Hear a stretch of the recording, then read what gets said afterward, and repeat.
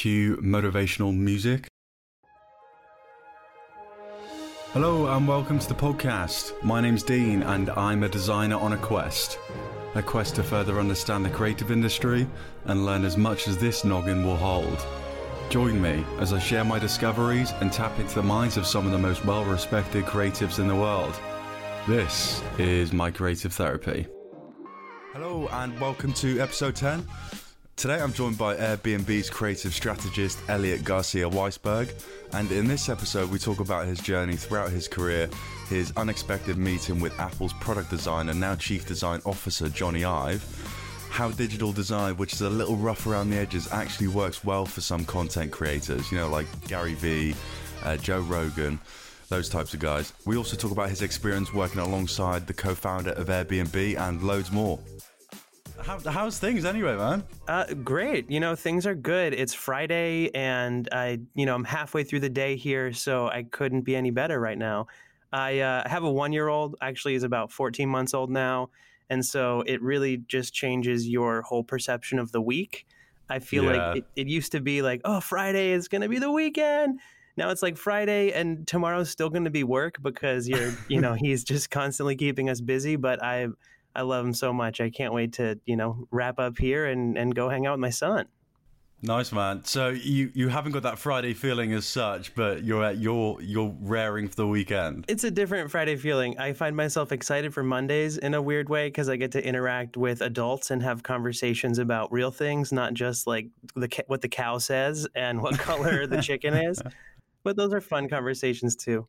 Mate, that's awesome. So whereabouts are you in the world right now? So I'm in San Francisco, California. We are, if you're familiar with San Francisco, we're in a neighborhood called SoMa, which stands for South of Market. It's kind of a former industrial district that's having I don't want to say renaissance. It's still kind of a weird part of the city, but a lot of companies are buying bigger buildings here and making it kind of their HQ. So we're in a little nook with Pinterest is here. There's a self-driving car startup that's kind of getting pretty big out here. Zynga, the former gaming empire, now a little bit smaller, is right around the corner. So it's a cool little tech hub. So that sounds like the place to be for all things, tech and all things like except walking to a good restaurant. There's not a lot of that around here, but they take good care of us here. And I haven't really left the building in an embarrassingly long time. So it's not bad. That's awesome. I was speaking to someone the other week and they were telling me about San Francisco and what it was like there. And I was a little bit embarrassed to tell them where I'm from. But I'm from the southwest of England.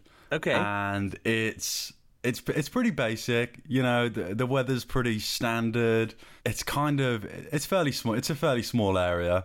But I would love to head out to San Francisco. It's definitely on my bucket list. Sure. It's one of those cities that has so much to offer, and it just, no matter what you're looking for, if you're somebody who's looking for architecture, there's these Victorian homes here that were built around 1890, 1910 that are just jaw-dropping. And then there's the natural landscape. The city's full of hills and it's surrounded by the ocean. And it just has, whether you're a nature lover or a food lover, or there's so many dogs. If you're a dog lover, it's a great city to visit. It's such a cool place to be. And I'm just really lucky that I ended up here. How long have you been in San Francisco then? So I have been out here since 2009, so about 10 years. My wife is born and raised in San Francisco, and we met in college. So when we graduated, it was this question of, do we stay in Pennsylvania, where I'm from, or do we go out to California? Either way, we were going to live with our parents until we found jobs and made it work. And we just decided San Francisco seemed like a smarter destination for us, and been out here ever since. I would love to live in the States. That's definitely one of my dreams. I feel it's everyone's dream in the UK is to move to America and live that American dream and really make it happen and go for it. It's the land of opportunity. I'm glad to hear that. I mean, just the past couple of years since the last election have been tough to be an American when you talk abroad. I mean, politically, there's a lot going on in a lot of places right now. And, I don't need to get deep into politics, but just radical politics, I feel like are never good. And so we are in this big surge of radical political movement right now, and it's not one that I am a big fan of. That'll be like the end of my political contribution to this conversation. But I do have this weird awareness now when I travel. I feel like everybody looks at you and is laughing a little bit and or in shock of what's happening. And I'm glad that there's still this perception of the States being a place for creative opportunity and personal and still political freedom. I mean, it's not horrible. I don't feel the sense of like impending doom every day, but many days I do. So when's the next general election then? How often does that happen? 2020. So it's every 4 years. And the last one was 2016. So they'll start to do the big push for their candidacy. And they haven't announced even if Trump is going to run again. Probably, I'm guessing. I think the fear is he'll claim that the election is rigged, and who knows. But they start that big push for their campaign usually this year, towards the end of the year.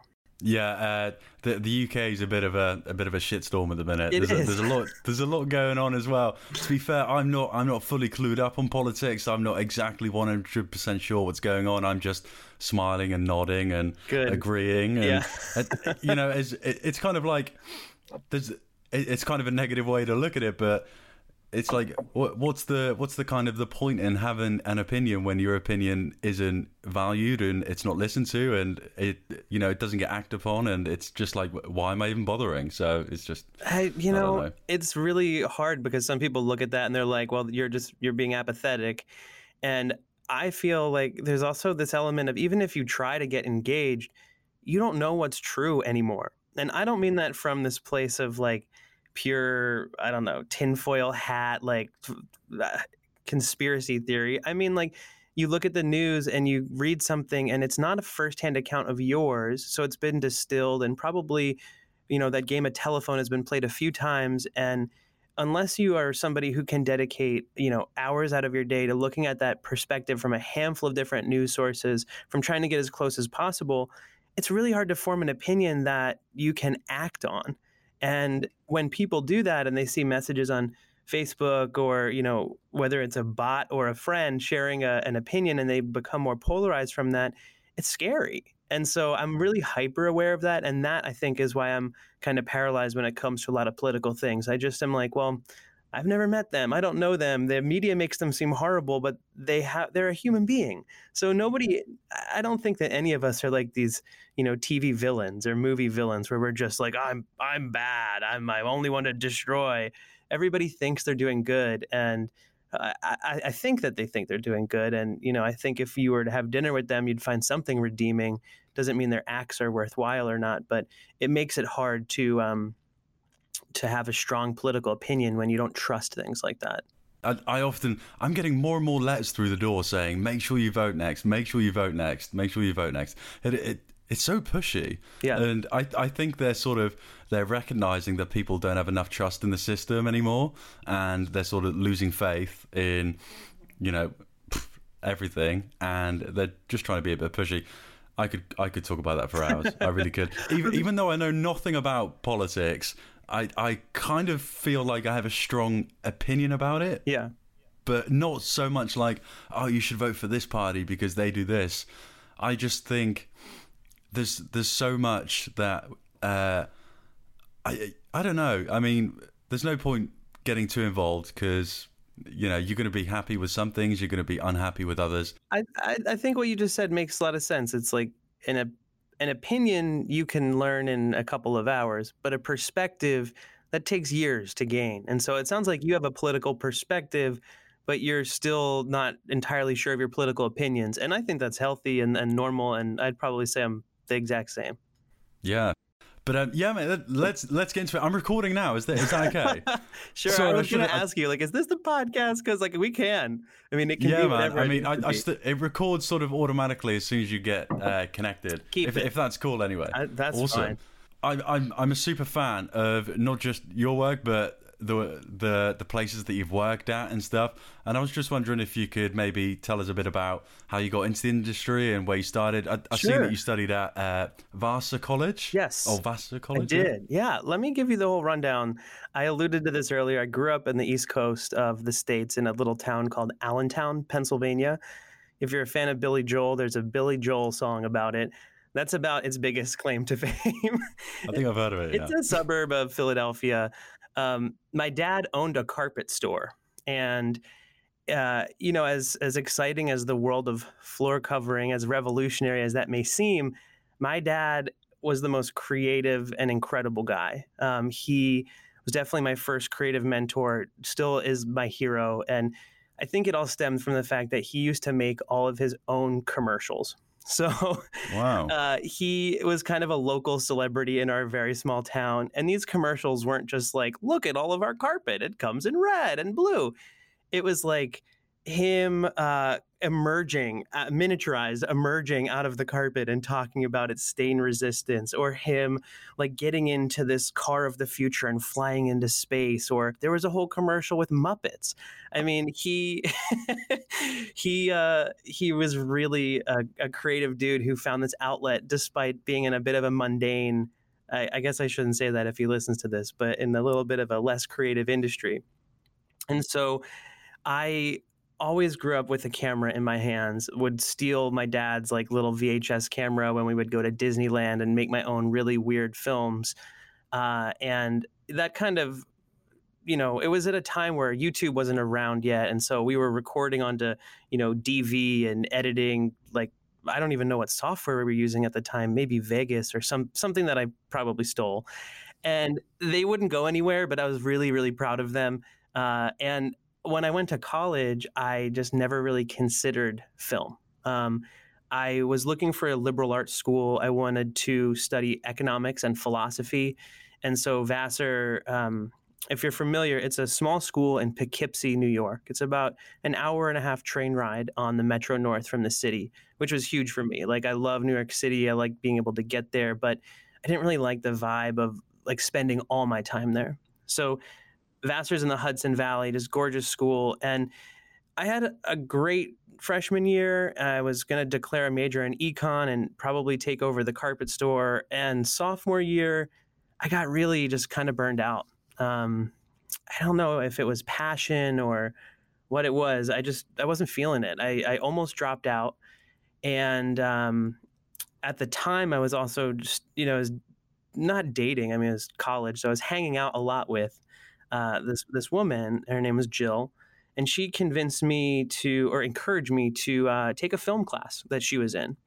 And I was pretty ignorant. Like, I didn't know if they offered a film major. I knew they had a film building. I just was kind of so closed off to it.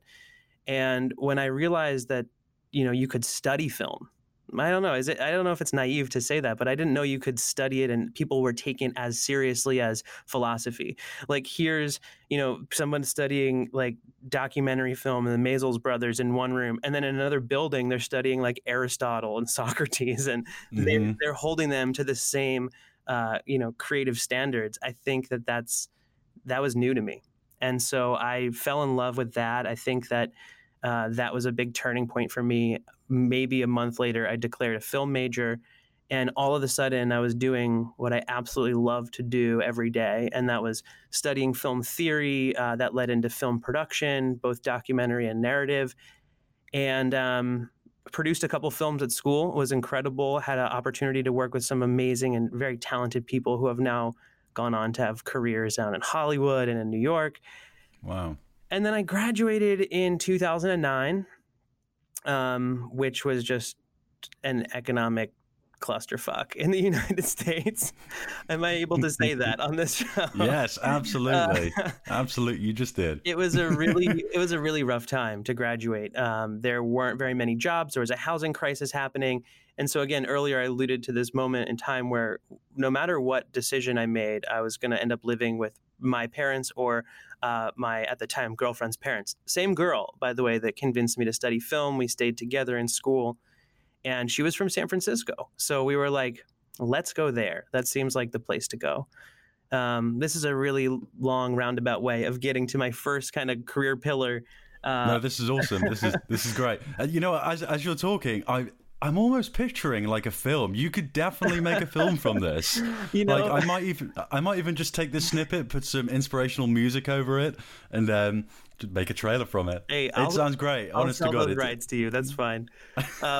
sounds good. I Carry think so. We drove across the country, which was incredible. I feel like we spent about 3 weeks slowly driving from Pennsylvania out to San Francisco. We took the northern route through states that I, had only ever seen on a map in geography class, like South Dakota, which are just, each one has its own distinct type of beauty. There's this national park in South Dakota called the Badlands, and it's just gorgeous.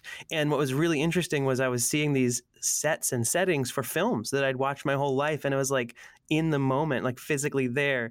There's this scene in Forrest Gump, the scene where he's running and running and running and finally stops running. And, he's got this big beard and everybody else just stops like 20 yards behind him. And he's like, I forget the exact line, but he just decides that he's done. And we went there, like we were there. I have a picture of me on that road jumping in the air. And so we kind of lived this like cinematic dream driving across the country. And then we lived in her parents' back room. She has a younger brother and sister, so I would be woken up every day about 6. They ran a summer camp, or the summer camp met at their house. So we were trying very hard to get out of there. I was interviewing at like coffee shops and restaurants, and finally I got a job at Apple, the Apple store, Apple retail store. And so that is in downtown San Francisco. It's one of their flagship stores, which means not only was it very big, but they did a lot more than just sell computers. They had a theater upstairs, and they would have seminars and workshops. That's something that they've brought to a lot of the small stores now. But back then, it was one of the only places you could go to learn like Final Cut for free from an Apple certified, creative, I think they called them. So started in sales. It was pretty easy. I'd worked at the carpet store, so I could sell Apple Care like nobody's business. Nice. But I didn't really, again, I had studied film and I was like not really using it. I wasn't making a ton of money and it didn't feel like a career. But one day the guy who did the theater workshops, I think he was sick and they needed somebody to come in and teach Final Cut Pro for about 2 hours. And I had done some theater stuff in high school and was like, I'll try it. I know Final Cut. And I did this workshop, and honestly, it was a really big hit. I mean, I felt like I did a good job. The audience, they'll have to give, Apple does this like scorecard afterwards. They email you. They say, how was Eliot? How was the workshop? Okay. And so I did well. I scored highly. And next thing I knew, I was teaching 7 to 8 of those workshops a day. So like 8 or 9 hours up there. And it transitioned from teaching them to writing them. And I would say the highlight of my career, I was there for the launch of iPhone 3GS, for iPhone 4, and for the iPad. And the day that the iPad launched, they don't let anybody touch it, right? Until about 1 a.m, the whole store is transformed. And I get there like super early, see an iPad, and I have to deliver a workshop called Getting Started with iPad. I hadn't touched one, they're intuitive, but like it was a pretty scary thing. And not only that, Steve was alive at the time still, and he could have come to the store at any minute. He'd just kind of pop in randomly, which was terrifying. You weren't allowed to talk to him. You had to just treat him like a customer. So I'm 9 a.m, I think, maybe 10. The store opens, and one of the very first workshops is me teaching Getting Started with iPad. And there in the front row of this workshop isn't Steve, but is Jony Ive. And isn't that the product designer? The product designer, the guy who is in every single video just pontificating about the simplicity and the beauty, and I am freaking out, not just because I look up to him, but because if I get anything wrong, like here's the guy that made it. And it was a whirlwind. It was absolute insanity. And afterwards, he came up and shook my hand and told me that I did a great job. And that was the beginning of me like formally doing that for a little while. And it was That was probably, I've done a lot. That was 10 years ago, but that's one of the highlights of my career. It's really small and it's really personal. No one really saw that. Nobody else was impacted by that. But for me, it gave me the confidence and the boost that I needed to really trust and believe in myself for what I was doing. And that was huge. That's awesome, man. I mean, yeah, just getting the thumbs up from a guy like that Sure. is awesome. I can't imagine how you were feeling at the time, like pressure, and you want to please him, but at the same time you're just like, you're watching what you say and watching what you do. Yeah, man, fair play. That must have took some doing. You Yeah. wanted to forget he was there, but you couldn't forget because I mean he's someone. It's like when a celebrity walks in the room and all of a sudden, this might have happened to me 3 or 4 times in life. Airbnb does every now and then has somebody come in for an office tour, or we're partnering with somebody, and I was in the same room as Lady Gaga, and I at the time I was not a huge Lady Gaga fan. I knew all of her music, but my heart was just thumping. Like you when you get a chance to open your mouth, the stupidest things come out just because you're so hyper aware. And I'm glad that it wasn't now, because I've become a really big Lady Gaga fan. I mean, she's super talented and she's a great actress and her voice is just phenomenal. And if I met her now, I would have been way more nervous than back then. But there was that dynamic with Jony. It was like, I remember, feeling my heartbeat in like parts of my body that I've never felt my heartbeat before, Wow. So I would say from there, Apple retail was kind of this weird beast where people would move occasionally to corporate, to Cupertino, and we're physically close enough that I thought I had a chance at doing that. And there was a couple of opportunities to design Marcom, marketing communications content, for stores that would be the flagships. So my presentations were going out to, 7 or 8 other stores that had theaters, but it was never really formalized to the point where, I had a Cupertino badge and I was down there and working in the cool office and one infinite loop. And that was kind of bumming me out because I was doing a lot of that work, but I wasn't really getting some of the other benefits of like a full-time salary. And, there's still a big division between Apple Store and Apple Corporate. And one day I was introduced to this really interesting creative dude named Troy Young. It was through a mutual friend. And this was, again, kind of at this time at Apple where I was open to other opportunities, but I wasn't really ready to jump yet. Troy, he was somebody who in first conversation, you're just like captivated. It's his voice, it's his persona, it's his way of thinking about the world. You kind of hang on every word he says. And at the time he was working at this company, I think it was the president, called Video Egg. Video Egg was a company that pioneered everybody's favorite thing, video pre-roll ads, which are the pop-ups that show up before you watch a video on YouTube.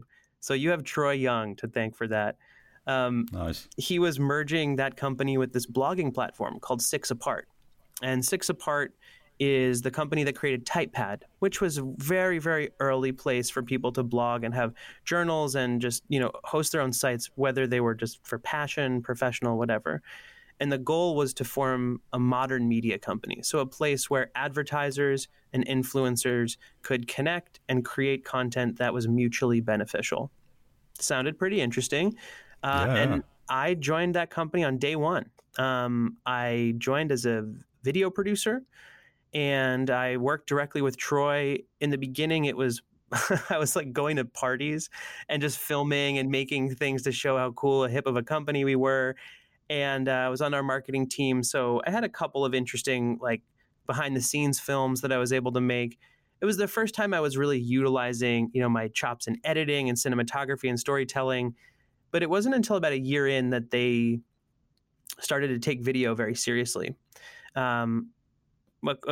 We used to have these internal all hands meetings there, and we came up with this idea to film a short about just random employees. We would just kind of select an employee and partner with them for a day to make a mini documentary, and we called the series Passions.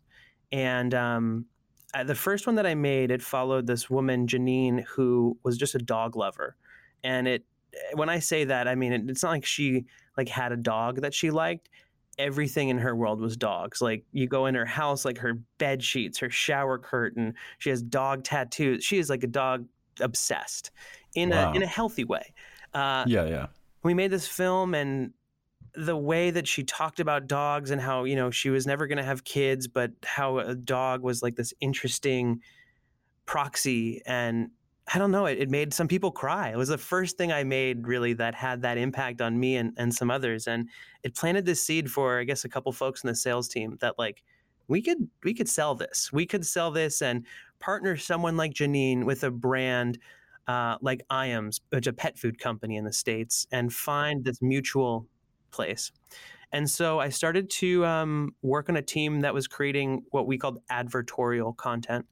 And this is, you've probably read a magazine where you're skimming through Wired and you turn a page, and on black text at the top, it says advertisement, and the layout doesn't really look as good. And you read it and you get halfway through and you're like, well, this is a waste of my time. This is for Tide Pods or something. Absolutely. We were making the video equivalent of that. Okay, I'm with you.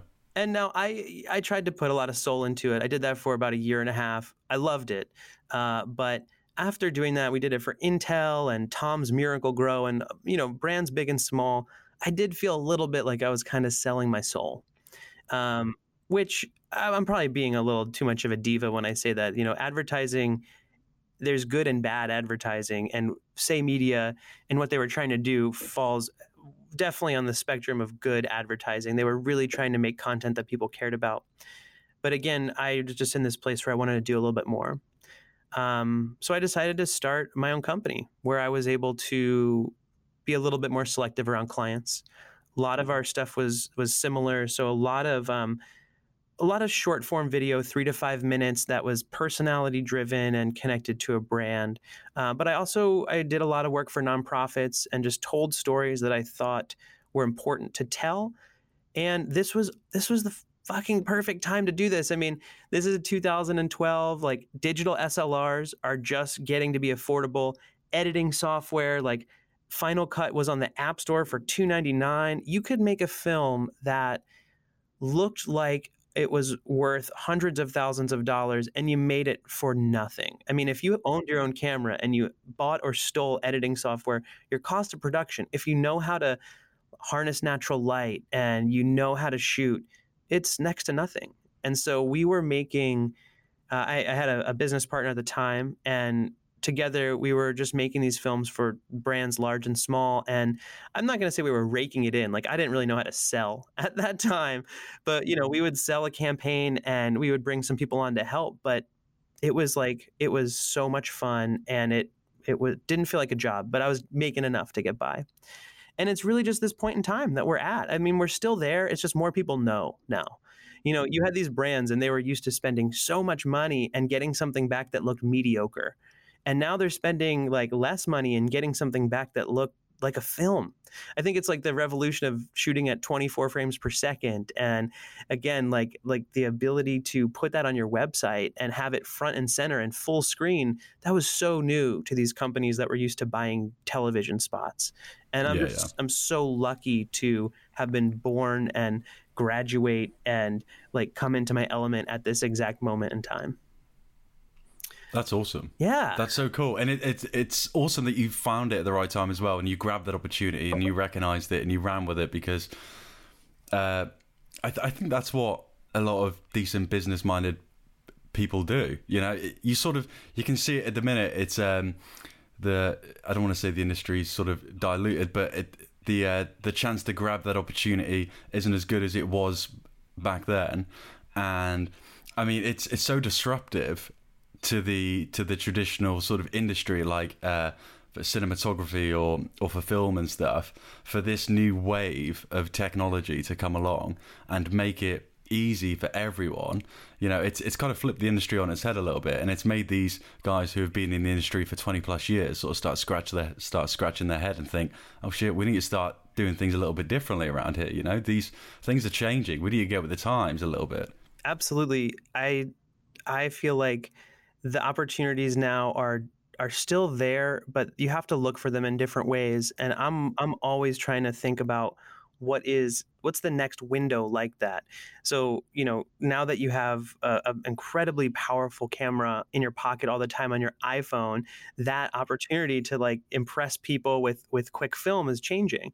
So you look at what other mediums, what other storytellers are just coming into their element, and what brands are still kind of afraid to dip their toes in that water. And I look at things like Twitch and game streaming and people like Ninja who are making $1 million doing these things. And I was just watching a Ninja stream last night, and he's got ads now for like Red Bull and Uber and brands that are finally starting to engage. And it reminded me so much of the early days at Video Egg. These horrible pop-up ads that are just doing nothing but destroying your experience. And so I do see opportunities there to change that, and to again find this nice balance of personality and advertising that's kind of a win-win. And that's just one area. I mean, I thought for a long time like VR was another area where there's a lot of potential, because the means of creating VR seems so impossible. I mean, when you think about putting on a headset, it's just a whole other world of technical challenges. But then, Final Cut, now you can edit in 360, same thing in Premiere.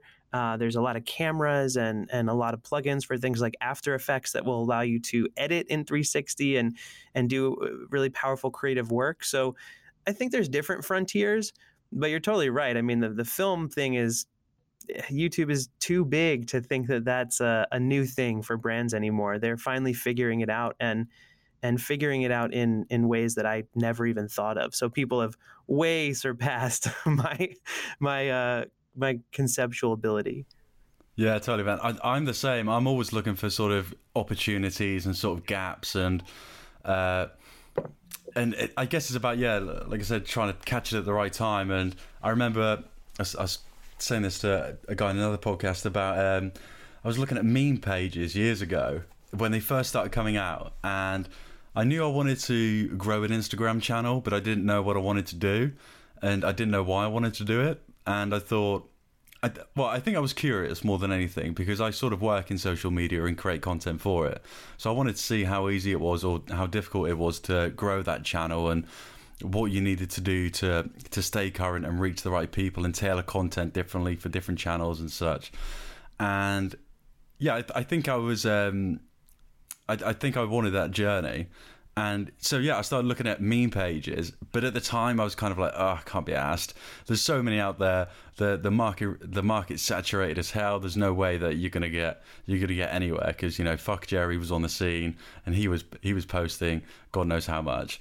And so I just give up. And then and this was about 3 years ago maybe, and now I was speaking to a friend the other week, and we were saying that if we'd stuck with it, and if we had were persistent and consistent with our content, we could have a decent following. Whether we were doing it for the right reasons or whether I wanted it to do it for the right reasons is a totally different question.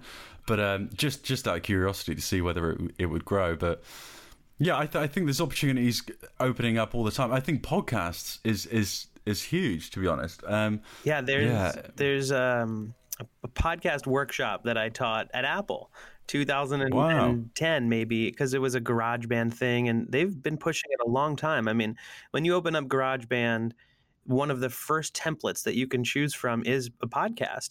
And at the time, no one really knew what to do with that, how to use it. And the top 10 podcasts back then, I think, This American Life was always up there, and Radio Lab, and these very heavily produced, there's a whole team behind them. They're basically auditory films, right? There's a ton of production value.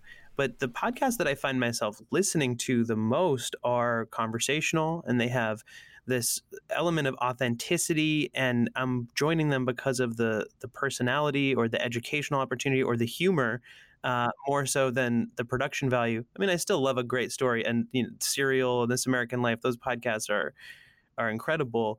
But there's one that is probably my most played podcast. It's Doug Benson's podcast called Doug Loves Movies, and it's a comedy show that it started out.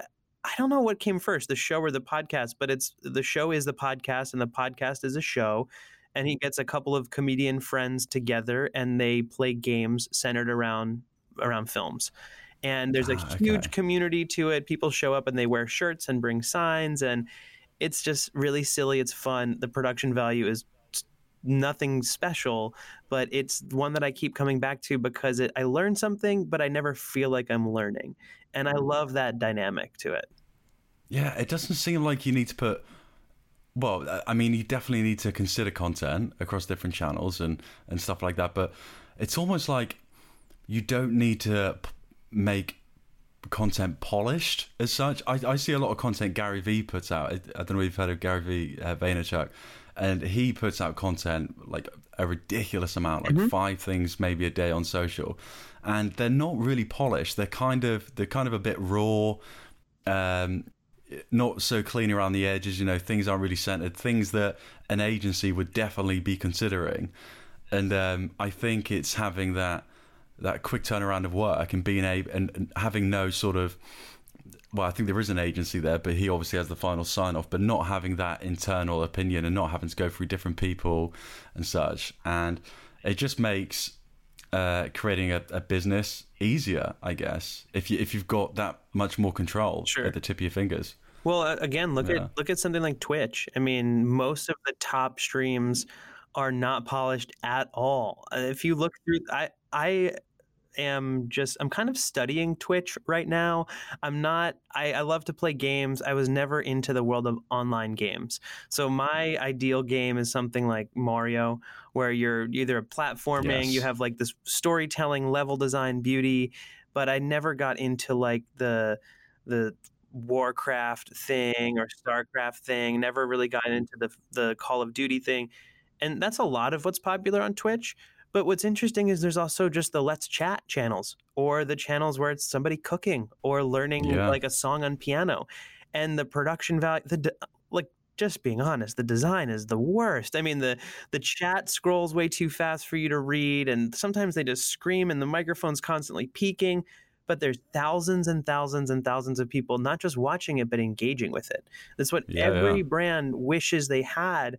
And I don't think it's what any brand would actually make, because they would be too scared to do that. So that's what I'm trying to study and figure out. And not on behalf of Airbnb, just me, just trying to understand what that is, so that I can, again, put myself in that mindset of what's next and how can we, think about using something like that. Yeah, I really like Twitch. Twitch is an interesting one. I went through a stage a while back where I was watching it. I find it easier to watch games than play games, but if I am playing it, I'm definitely a Nintendo fan. I'm one of the fans of like Zelda, huge. the Ocarina of Time. Oh man, we could just talk about that. I mean, that might be a separate podcast. Easily, yeah, mate. But Mario 64 on the Nintendo, and I had Mario. Was Odyssey the latest one on the Switch? Yeah, I had that, and then I ended up selling the Switch as soon as I played Zelda and Mario. But I'm really interested in Twitch, and it's one of those where like YouTube's recognized how big it's got, and it's jumped on the gaming scene, and I guess they're just trying to cover as much of the spectrum as possible. So YouTube are obviously trying to make things a lot more social, like Facebook now, because they know there's opportunity in that social experience. And Facebook obviously know there's an opportunity in video. That's why they're creating Facebook Watch. So they've all got eyes on each other. They know what they're doing, and they're just trying to broaden their services, I guess, as much as possible. Yeah, I we were saying like the opportunity feels like it's gone, but then you do look at things like Instagram TV and, like you said, the Facebook Watch stuff. It's just a different type of opportunity out there, because that stuff did not exist when I was in the world of selling video. That was not even a thought, and I don't know. I'm so far removed from that now. So my day to day these days is quite a bit different, and I just realized we hadn't even really gotten to that. I was going to get to that. Sorry, yeah. So absolutely, my story kind of ended about maybe 2/3 of the way through, so I'll finish that up. But yeah, Yeah, it go took for a it, little man. bit of a transition, and I'm a little bit distanced from that video world now. So looking at what people are doing on those channels, it's inspiring, and in a way, it's like, I don't know how to say this the right way. It's a little disheartening because, I studied film and I shot film on 16 millimeter. And I feel like I had this really interesting type of experience and discipline that comes with that. And now, I don't want to sound old or like a curmudgeon. Like these days, the kids don't know. But I know exactly where you're coming but from. a I lot know of the exactly type where you're of coming content, from. it breaks the rules that I had to study. And that's a good thing. I mean, I think, rules are rules. They have a reason that they were made. There's a reason that they should evolve.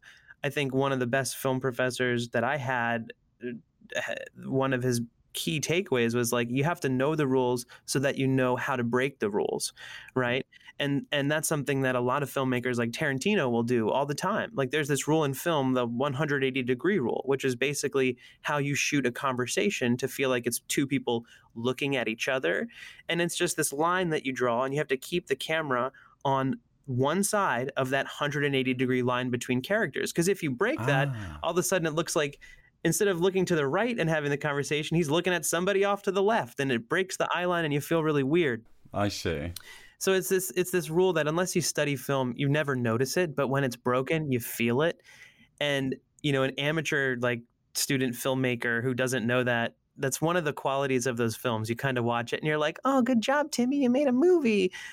But Tarantino, when he breaks that rule, he does it with intention because he knows the rule really well, and he breaks it to create the sense of discomfort in the audience. And so, there's that type of rule breaking that's like kind of artistic and done with intention and higher purpose. And then there's this other kind of rule breaking that was really common when like Vine was around, which was like, I know the rules, but I just don't care because it's funny. Or like, I don't have the time to give a shit about the rules because I have your attention for about 11 seconds.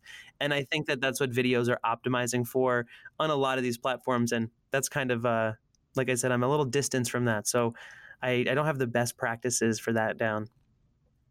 No, I'm fully on board with what you're saying. And as a designer, it is quite disheartening, isn't it, when you've sort of you've been in the game for a while and you've learned the things that you have organically, and there's a lot of platforms at the minute. There's one called Fiverr.com where you can ask someone for a logo and they'll do it for a fiver, and it's kind of like you say, you don't want to sound old or anything, but it's kind of like, oh, you're taking everything I've worked for, sort of thing.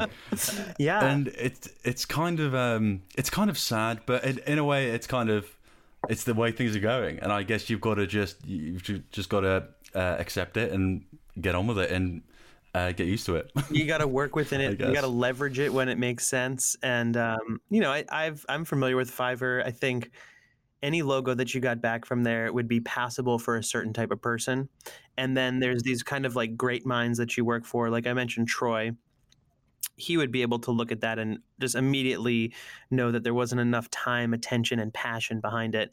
To round out the story about Troy now is the president, I think, I don't know his exact title, of Hearst Publishing.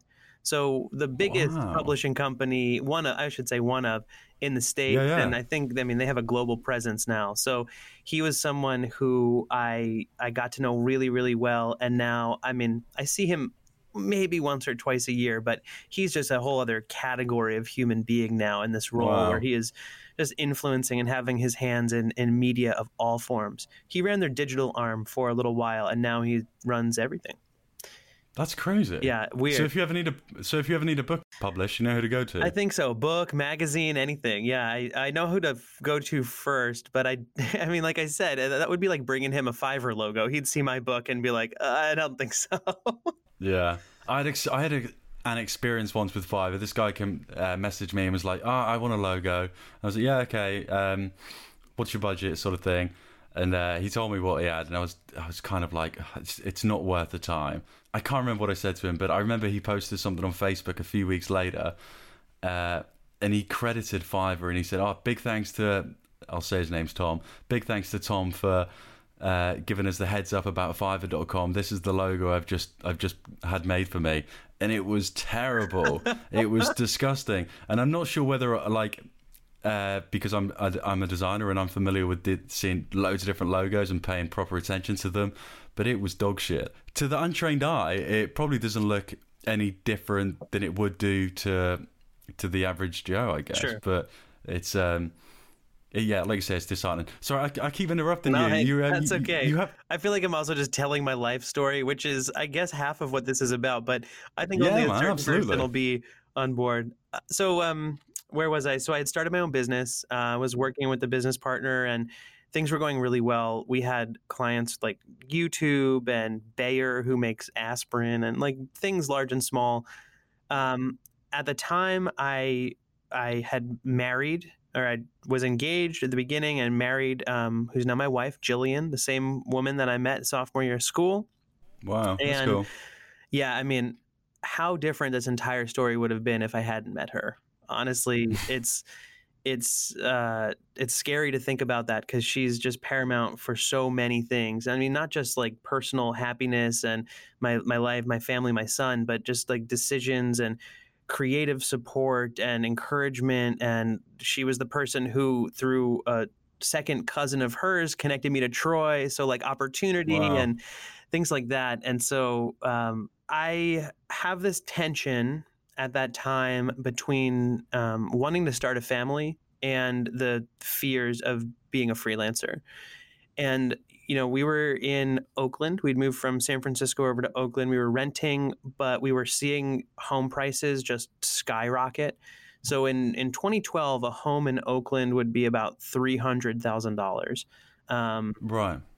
I'm trying to do the currency translation for you, and I can't, because I don't know what you're at right now.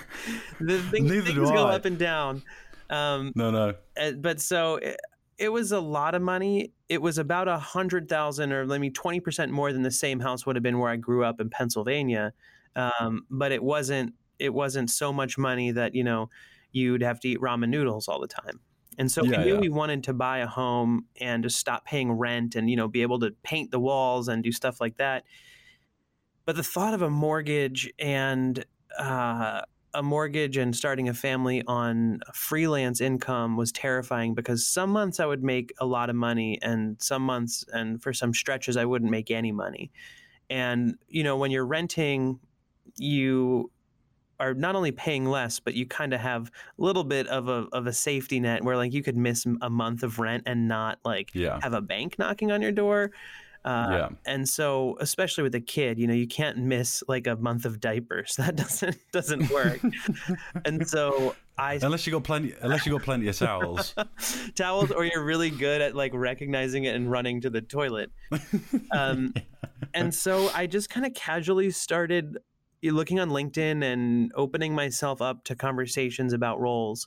And I felt really conflicted, because my business partner was one of my best friends, and it was hard to look at how that relationship would change. But it was, there was a bigger picture in mind here.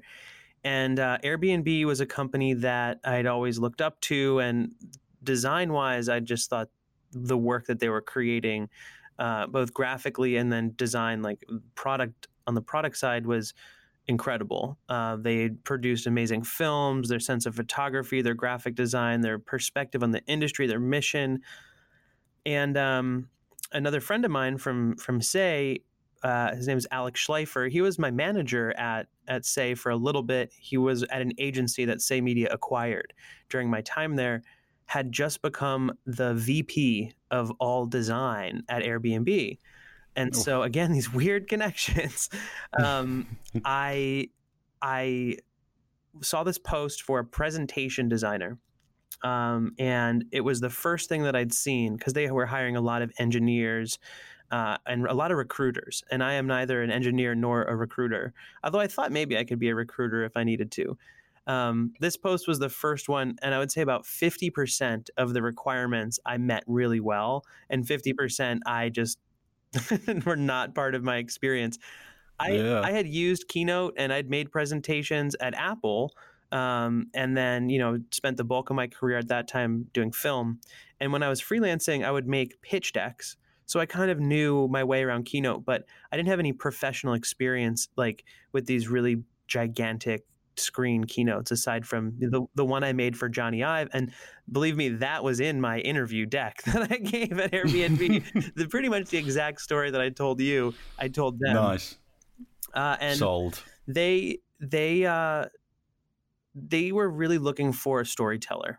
And I think that's what their posting really missed was like the presentation design, the actual like keynote, slide design and animations. That's really easy. Anybody can learn that. Apple's designed a really great program, but it's what goes on the slides, how it interacts with what a speaker says. I mean, you're both making a film and a live theatrical production at the same time. And so you have to really have this ability to understand an audience, understand brand messaging, understand how to create tension and resolution and narrative arcs. And I really sold them on that. And I was like, whatever I don't know in Keynote, I will learn and I'll be very fast. And so they took a chance, and I joined Airbnb in 2015, 4 years ago. There was about 1,000 people and a few small offices. Now we're 6,000 and some people. We have offices all over. I don't know the exact number. I think there's 20 offices. It's huge everywhere. And my job started as just a kind of hodgepodge team. We have an internal art department here. The art department is made up of illustrators, animators, photographers, and these are people that do a lot of the media that you see both in our product and in print out in the real world. We still partner with bigger agencies for like global productions or for a gigantic campaign, but the art department is kind of an in-house agency. Cool. And slowly my time on the art department just evolved to have a bigger and bigger impact. And my team, which was just one other person and myself, moved into the product org just so that we could be closer to the way that the product was evolving. And I found myself working with Brian Chesky, who's our CEO, on the regular. And so being close to him and kind of able to tap into what he was working on next became just paramount to my success in my role. And so rather than we were doing board meetings and investor decks and these big all hands presentations, but we started to do these really fun, I call them secret projects, because Brian would get really excited about something and then he would task us with just exploring them. And this was in any medium that we could. Sometimes I would make films. Sometimes we would make a keynote that we like exported as a GIF, just kind of hacking whatever we could to make a proof of concept.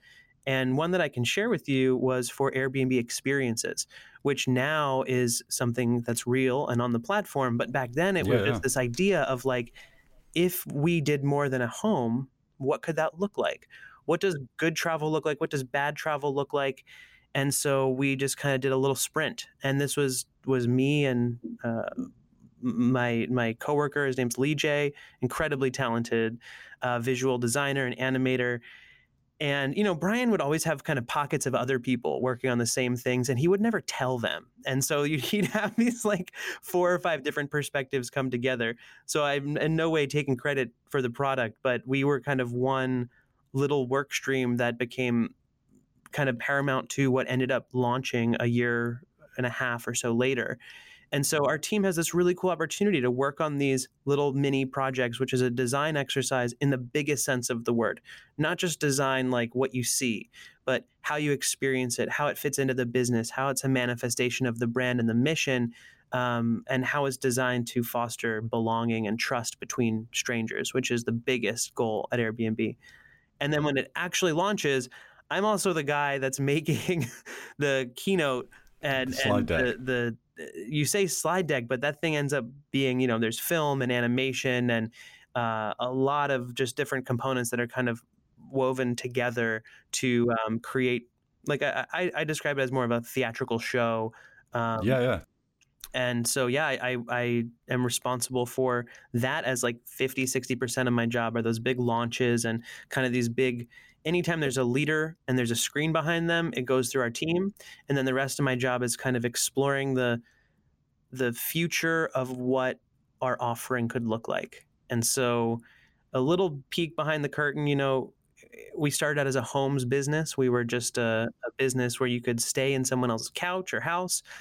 And our goal is to really think about how do we fit into the entire travel journey? So how do we help people feel belonging when they walk out the door? And that was where experiences came from. So how can you really connect and do what a local might do, or have an experience that's not just riding on the big bus? You're not gonna really explore London in a powerful, meaningful, transformational way on the second story of that bus, right? You Yeah. you want to get into a neighborhood and explore like a local artist scene or follow a craft beer scene.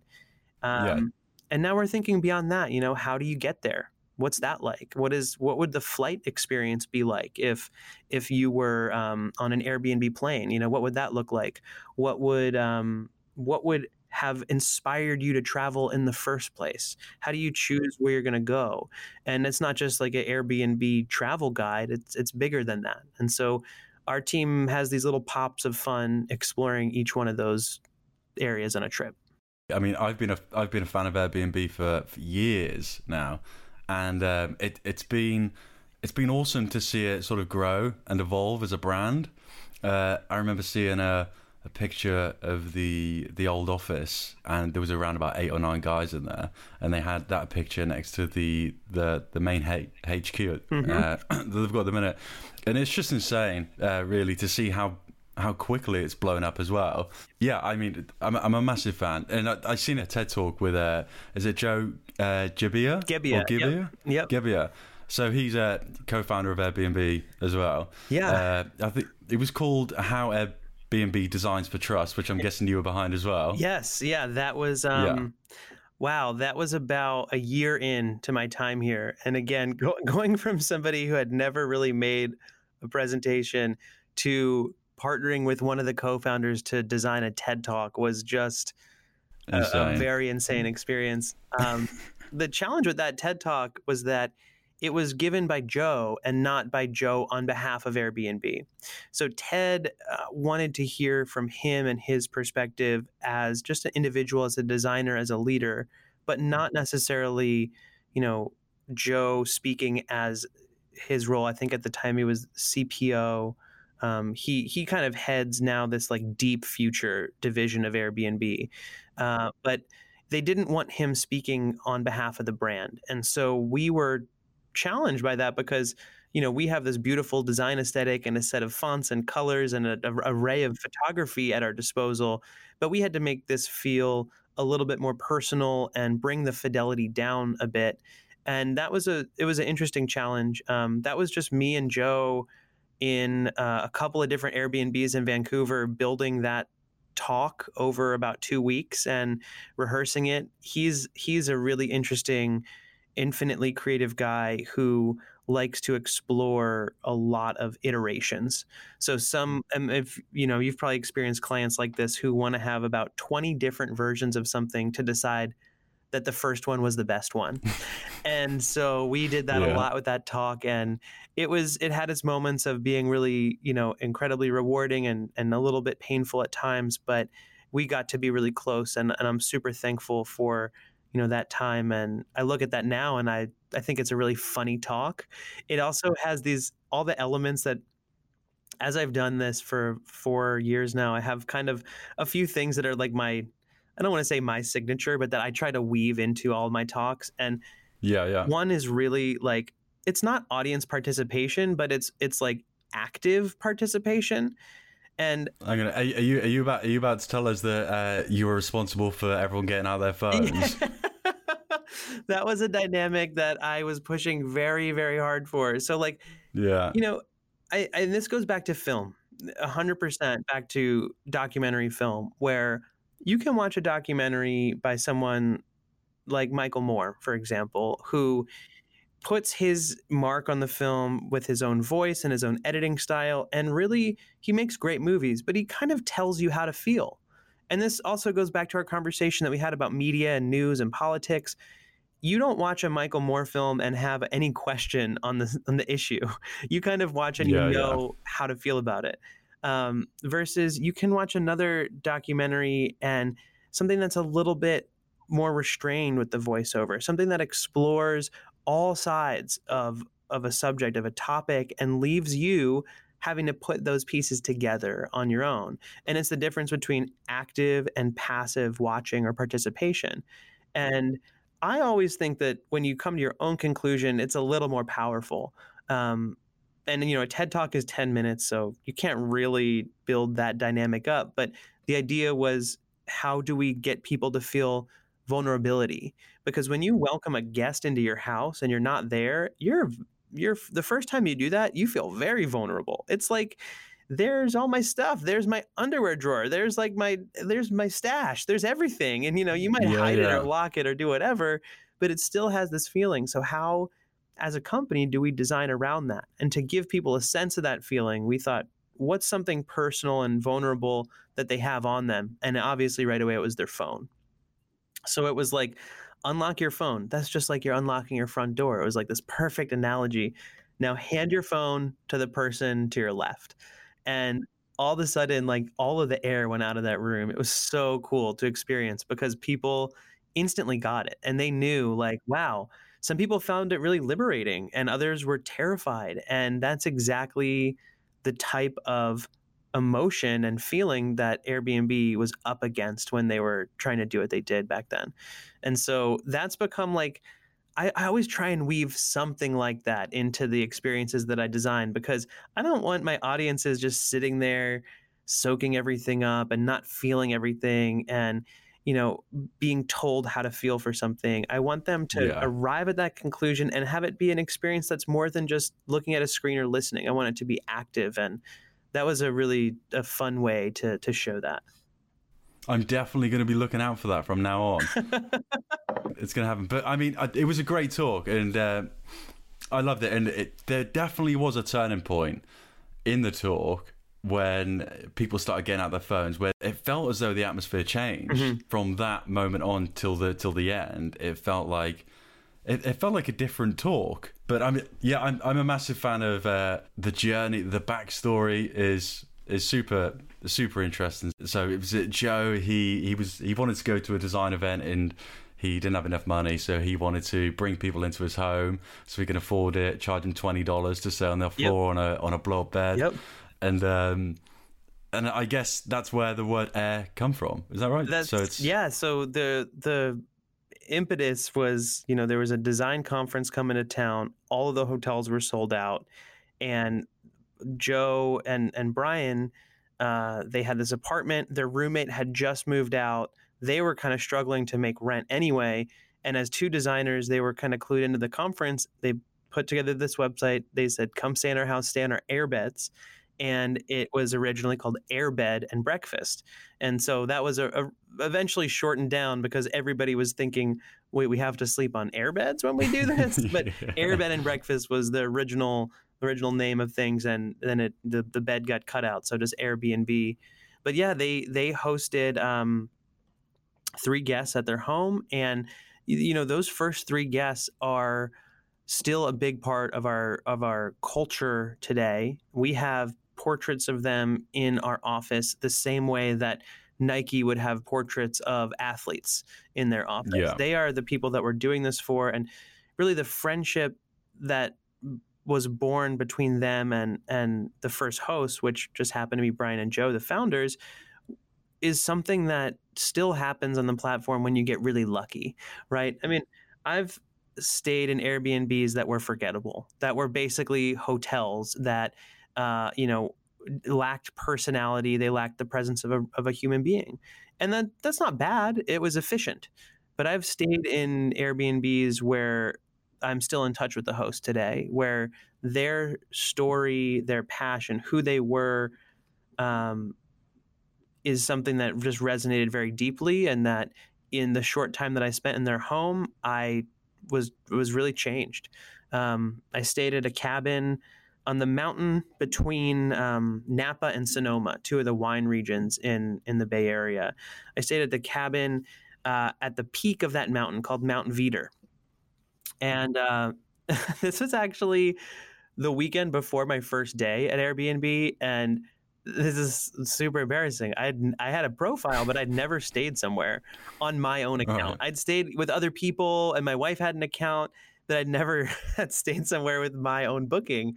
And there's a whole review and trust system. So I figured, well, they're gonna look at me and see if I've stayed somewhere. So I booked this place, and we're driving up this mountain, and the directions say when you see the green gate, make a left and pass through the row of trees and go around the pond, and you'll see the cabin like at the end of the road. And we're in the middle of nowhere, like literally on a mountain that I think it might have even been a dirt road. And we see the gate and we make a left and we see the row of trees and we keep going and we see the pond. And then we see this big white tent, like almost an airplane hangar. And that wasn't mentioned on the listing, and that wasn't in any of the pictures. And behind the hangar is the cabin, and it's beautiful, and it looks just like the pictures. And as we drive past it and we look at the tent and the windows are down, it's a hot day, kind of start to smell something in the air. And I look in, and there's these gigantic, beautiful, bright green plants, marijuana plants, huge, grow out like 99 commercial style plants. Wow. And I am like, what is this? Who is this person? Where are we going to get shot right now? Like, what is happening? And, the legality at the time, I don't remember exactly. Medical was definitely fine.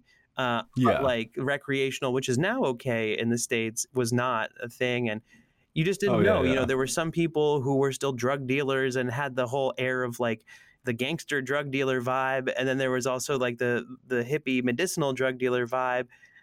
And we did not know what we were getting ourselves into. And then the host came out, and he was the most incredible story person that I've had a conversation with. He I'm trying to. Was he very chilled? had Cheetos all over his mouth. Funny that you say that.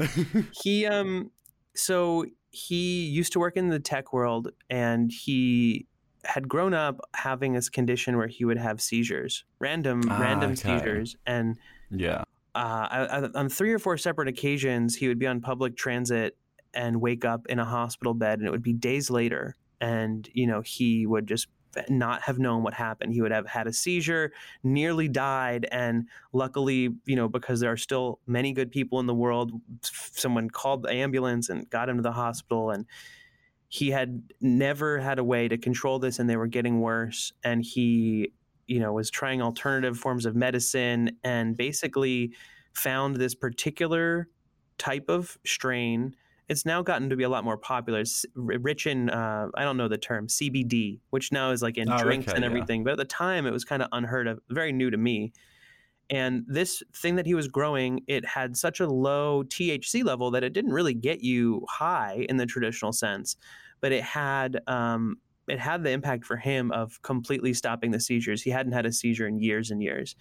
And he was making it not to smoke, but he also had in another facility this machine that would press it into an oil or a tincture, and he would sell that to a lot of children. I mean, not he would, but his company would provide that as a relief for people that were had the same affliction that he had.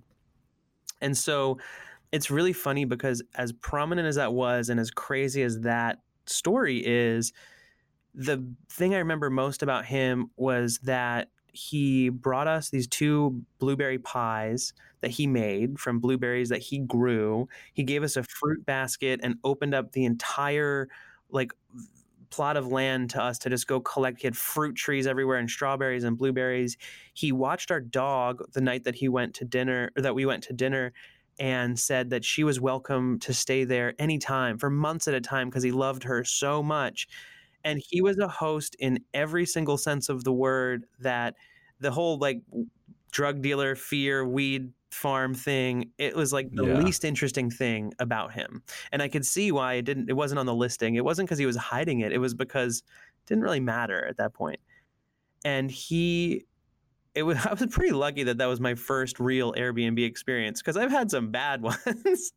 But when you have one like that, I mean, I still talk to him. We still email regularly. There were a lot of That's fires awesome. that happened up there, and was really checking up on him. And I've seen his business grow, and the company is called Care by Design. They're growing, at least in the States, and providing that particular strain. And every now and then they'll show up in the news as like the only thing that allowed this 12-year-old girl to stop having crippling seizures.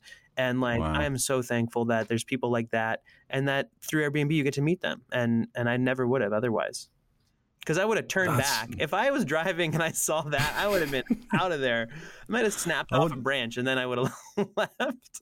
I wonder at what point you would have just turned around after the white tent. After the white tent, I don't even know if I would have made it. After the lake, it could have been terrifying. Man, yeah. I mean, that is an awesome story. I think maybe that should be written down somewhere on a plaque in the office. But another funny story about missing opportunities. How familiar are you in the world of Bitcoin and cryptocurrency? Oh man, I was in it. How hard were you in it? Not fully. I didn't invest my life savings into it, but about a year ago, just before Bitcoin went mainstream, I put £100 in, and I managed to make £100 off it. Yeah, so I put £100 in. I seen it go up. I was like, it's going, and oh shit, it's going down. Quickly pull out. So I made about £100, and I've only recently, within the last 4 weeks, I put another £100 into Litecoin. Oh, okay. Into Litecoin, and I've got Coinbase on my phone, Mm-hmm. so I'm always checking pretty much every day how the market's doing. I know nothing about diagrams and peaks and troughs and when to invest and stuff like that. What I basically do, I just look at how much is in my account, and if it goes up, then I know cryptocurrency is doing well, and if it's going down, I know it's not doing very well. Litecoin doesn't seem to be doing that bad. What have you had experience investing? Well, I don't know if you'd call this experience. I say media days. So I guess I had to do the math here. 2011, a friend of mine tells me about this thing called Bitcoin. You have to download Tor, which is this like IP proxy client. You have to put your money into this service called Dwala, which then transfers it to this platform called Mt. Gox, which then gives you a code that you burn onto a CD for your wallet. And he's like, this is going to be the thing. You can't do anything with the coins. At the time, there was like the Silk Road. So if you wanted to buy some like fun stuff, you could maybe use it for that. But he just thought it was going to be like this thing. When was this? Sorry, 2011? 2012. Okay. It might have been 2011, 2012 cusp. I can't remember exactly. And so I had just gotten a salary, and $500 was like it was a lot. I mean, it still is a lot of money, but it was a lot of money for me. And I decided I'd put in $500. $500 got me 22 Bitcoins. Oh my God. I don't know. I have to not look now. It was a lot of Bitcoins, and at the time I didn't know anything about it, and nobody did really.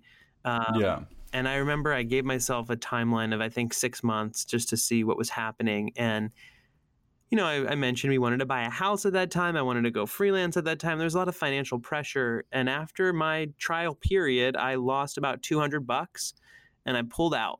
So I lost money on Bitcoin back then. And if I had saved that, I'm just going to quickly, oh man, don't do it to yourself. Here, 22 Bitcoin value. Let's see.